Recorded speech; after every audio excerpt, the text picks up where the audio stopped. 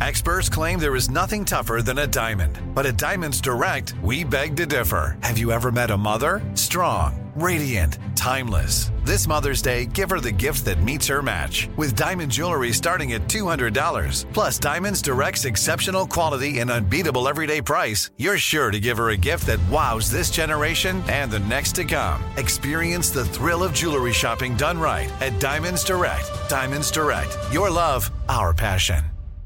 Enjoy all your favorite sports like never before at BetMGM. Signing up and playing is so easy. Simply sign up using code Buckeye and receive up to $1,500 back in bonus bets if you don't win your first bet. When you register with BetMGM, you can get instant access to a variety of parlay selection features, live betting options, and the best daily promotions in the business. And with BetMGM at your fingertips, every play and every game matter more than ever. Place your moneyline, prop, and parlay bets with the king of sportsbooks today. Sign up using code Buckeye and receive up to $1,500 back in bonus bets if you don't win your first bet. That's right, up to $1,500. Again, sign up using code Buckeye and receive up to $1,500 back in bonus bets if you don't win your first bet. BetMGM and GameSense remind you to play responsibly. 21 plus and present in Ohio. Subject to eligibility requirements. Rewards are non-withdrawable bonus bets that expire in 7 days. Gambling problem? Call 1-800-GAMBLER in partnership with MGM Northfield Park. That's 1-800-GAMBLER.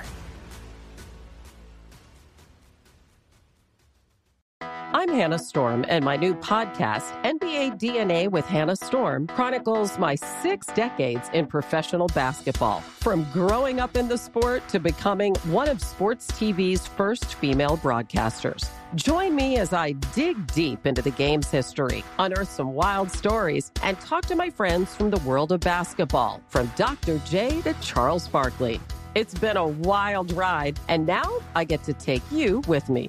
Listen to NBA DNA with Hannah Storm on the iHeartRadio app, Apple Podcasts, or wherever you get your podcasts.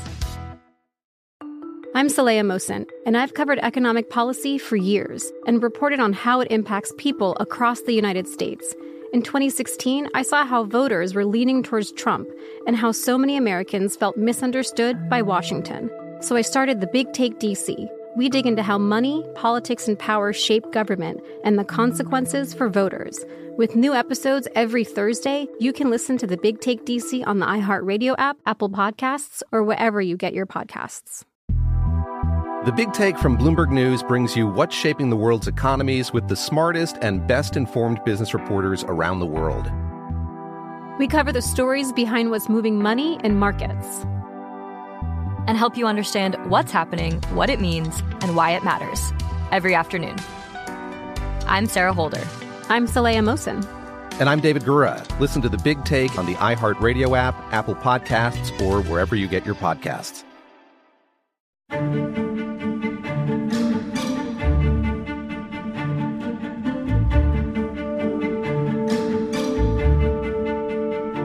And we continue with Our American Stories. And up next, we continue with our recurring series about the curious origins of everyday sayings. Here to join us once again is Andrew Thompson as he continues to share another slice from his ultimate guide to understanding these mini mysteries of the English language. To have someone over a barrel means that someone is helpless or at someone's mercy. And it has nautical origins and relates to the practice of rescuing a drowning sailor. Once hauled from the water, the other crew members would place the sailor face down over a barrel in order to empty his lungs of water. The sailor would be rolled back and forth in an attempt to expel the water from his mouth. Being completely helpless and often unconscious, the sailor was totally reliant on the other crew members to save him, and he was said to be over a barrel. To have the bit between your teeth means to take control of a situation, and it has origins in horse racing. The bit is derived from the Old English word meaning bite and is the mouthpiece in a horse's bridle that is used to control the horse's movements. When a horse is being ridden normally, the reins press the bit against the soft part of the horse's mouth, causing him to turn his head. But if the horse grabs it so that the bit is between his teeth, it takes the control away from the rider and the reins have no effect. The horse can then run freely however it chooses. This expression was being used by the late 1600s. When someone says head over heels, it generally means that they're completely in love. And this expression began in the 14th century and actually began as heels over head. And this in fact made more logical sense, as it meant to be upside down or to be so excited that you turn your heels over your head in a cartwheel or somersault. The phrase then became inverted towards the end of the 18th century when Herbert Lawrence used it mistakenly in a novel, The Contemplative Man. But it was the incorrect usage by Davy Crockett in 1834 that cemented the expression to the one we use today and gave it romantic connotations when he said, "I soon found myself head over heels in love with this girl." To say "hear, hear" is a strong signal of encouragement or endorsement, and that expression began with the British Parliament in the late 17th century. In both the House of Commons and the House of Lords there, if anyone disagreed with a speaker, they would hum loudly to try to drown out the speech. But if other members were in agreement with what was being said, they would shout, hear him," in an attempt to make those humming men actually listen. That was later contracted to "hear, hear," and it is still used in Parliament today in England to signify the listener's agreement with the point being made. It is also thought to be said because applause is generally forbidden in the British Parliament. To hedge your bets means to support one or more person or outcome to minimise the possibility of losing. And that expression originated in the 17th century in England, where landowners at the time would enclose pieces of their land by planting a row of trees and then pruning them to form a hedge. These hedges were normally made from the spiny hawthorn bush, which formed an impenetrable barrier. This method acted as a means of protecting against escaping animals. The hedges made the farmer's land more secure and limited the risk. The expression was first used by John Donne in 1607. The expression "hell-bent for leather" means to go all out or willing to do anything to achieve a goal, and it relates to horse riding. The word "bent" means to be determined, as in bent on doing something. To ride a horse aggressively for long distances can push it to injury or even death. With either result, the horse is rendered useless and is destined to be skinned for leather. Someone who pushed a horse to those extremes would be said to be hell-bent on turning it into leather. High jinks relates to excited or silly behaviour when people are enjoying themselves, and that expression was originally the name of a drinking game that was popular in Scotland in the 1700s. In the game, dice were thrown and the players were scored. The loser could either forfeit or drink a potent cocktail of alcohol, which was likely to make him drunk and foolish.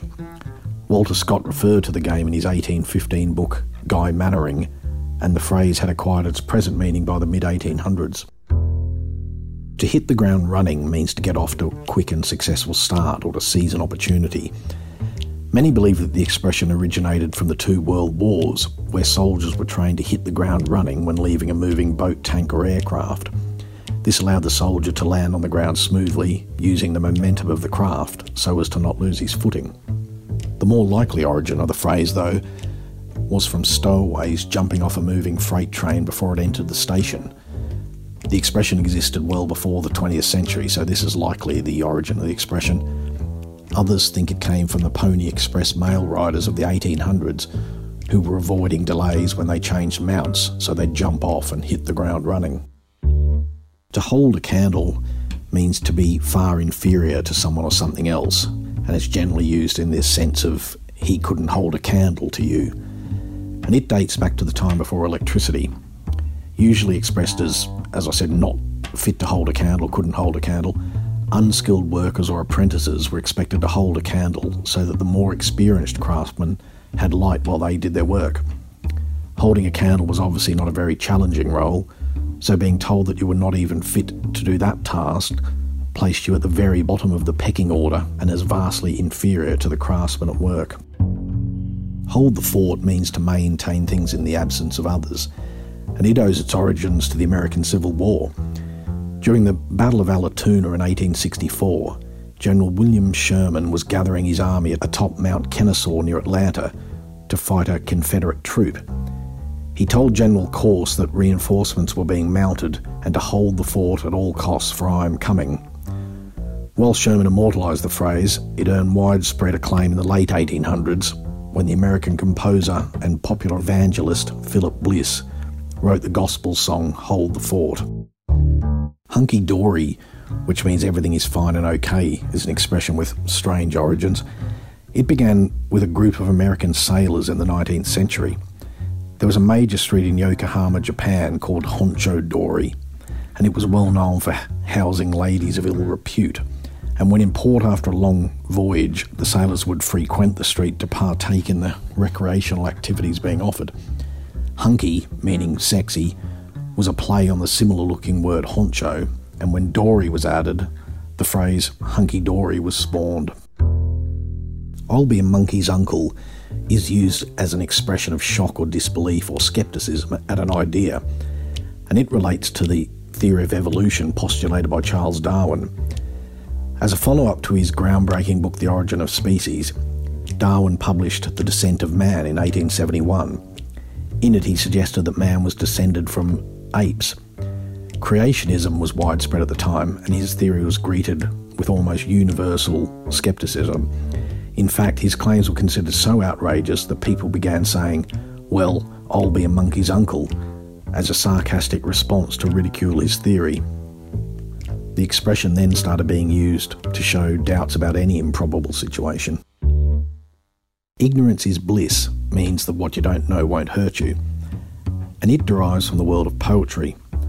Thomas Gray was an 18th century English poet and professor at Cambridge University.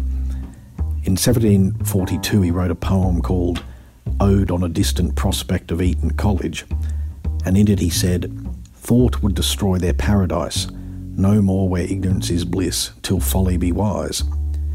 It was that poem that brought the expression that is now so common.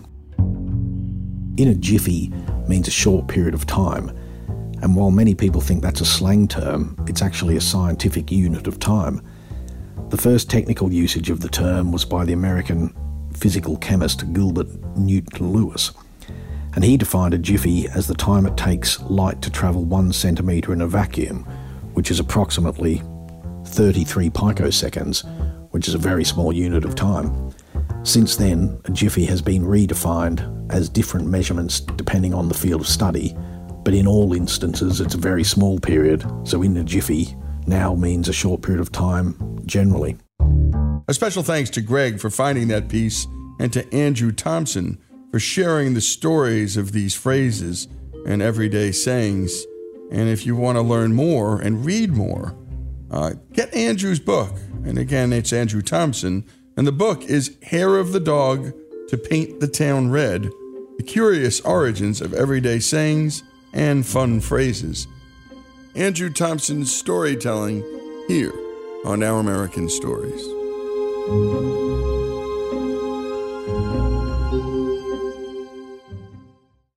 I'm Hannah Storm, and my new podcast, NBA DNA with Hannah Storm, chronicles my 6 decades in professional basketball. From growing up in the sport to becoming one of sports TV's first female broadcasters. Join me as I dig deep into the game's history, unearth some wild stories, and talk to my friends from the world of basketball, from Dr. J to Charles Barkley. It's been a wild ride, and now I get to take you with me. Listen to NBA DNA with Hannah Storm on the iHeartRadio app, Apple Podcasts, or wherever you get your podcasts. The Big Take from Bloomberg News brings you what's shaping the world's economies with the smartest and best-informed business reporters around the world. We cover the stories behind what's moving money and markets, and help you understand what's happening, what it means, and why it matters every afternoon. I'm Sarah Holder. I'm Saleha Mohsin. And I'm David Gura. Listen to The Big Take on the iHeartRadio app, Apple Podcasts, or wherever you get your podcasts. I'm Saleha Mohsin, and I've covered economic policy for years and reported on how it impacts people across the United States. In 2016, I saw how voters were leaning towards Trump and how so many Americans felt misunderstood by Washington. So I started The Big Take DC. We dig into how money, politics, and power shape government and the consequences for voters. With new episodes every Thursday, you can listen to The Big Take DC on the iHeartRadio app, Apple Podcasts, or wherever you get your podcasts.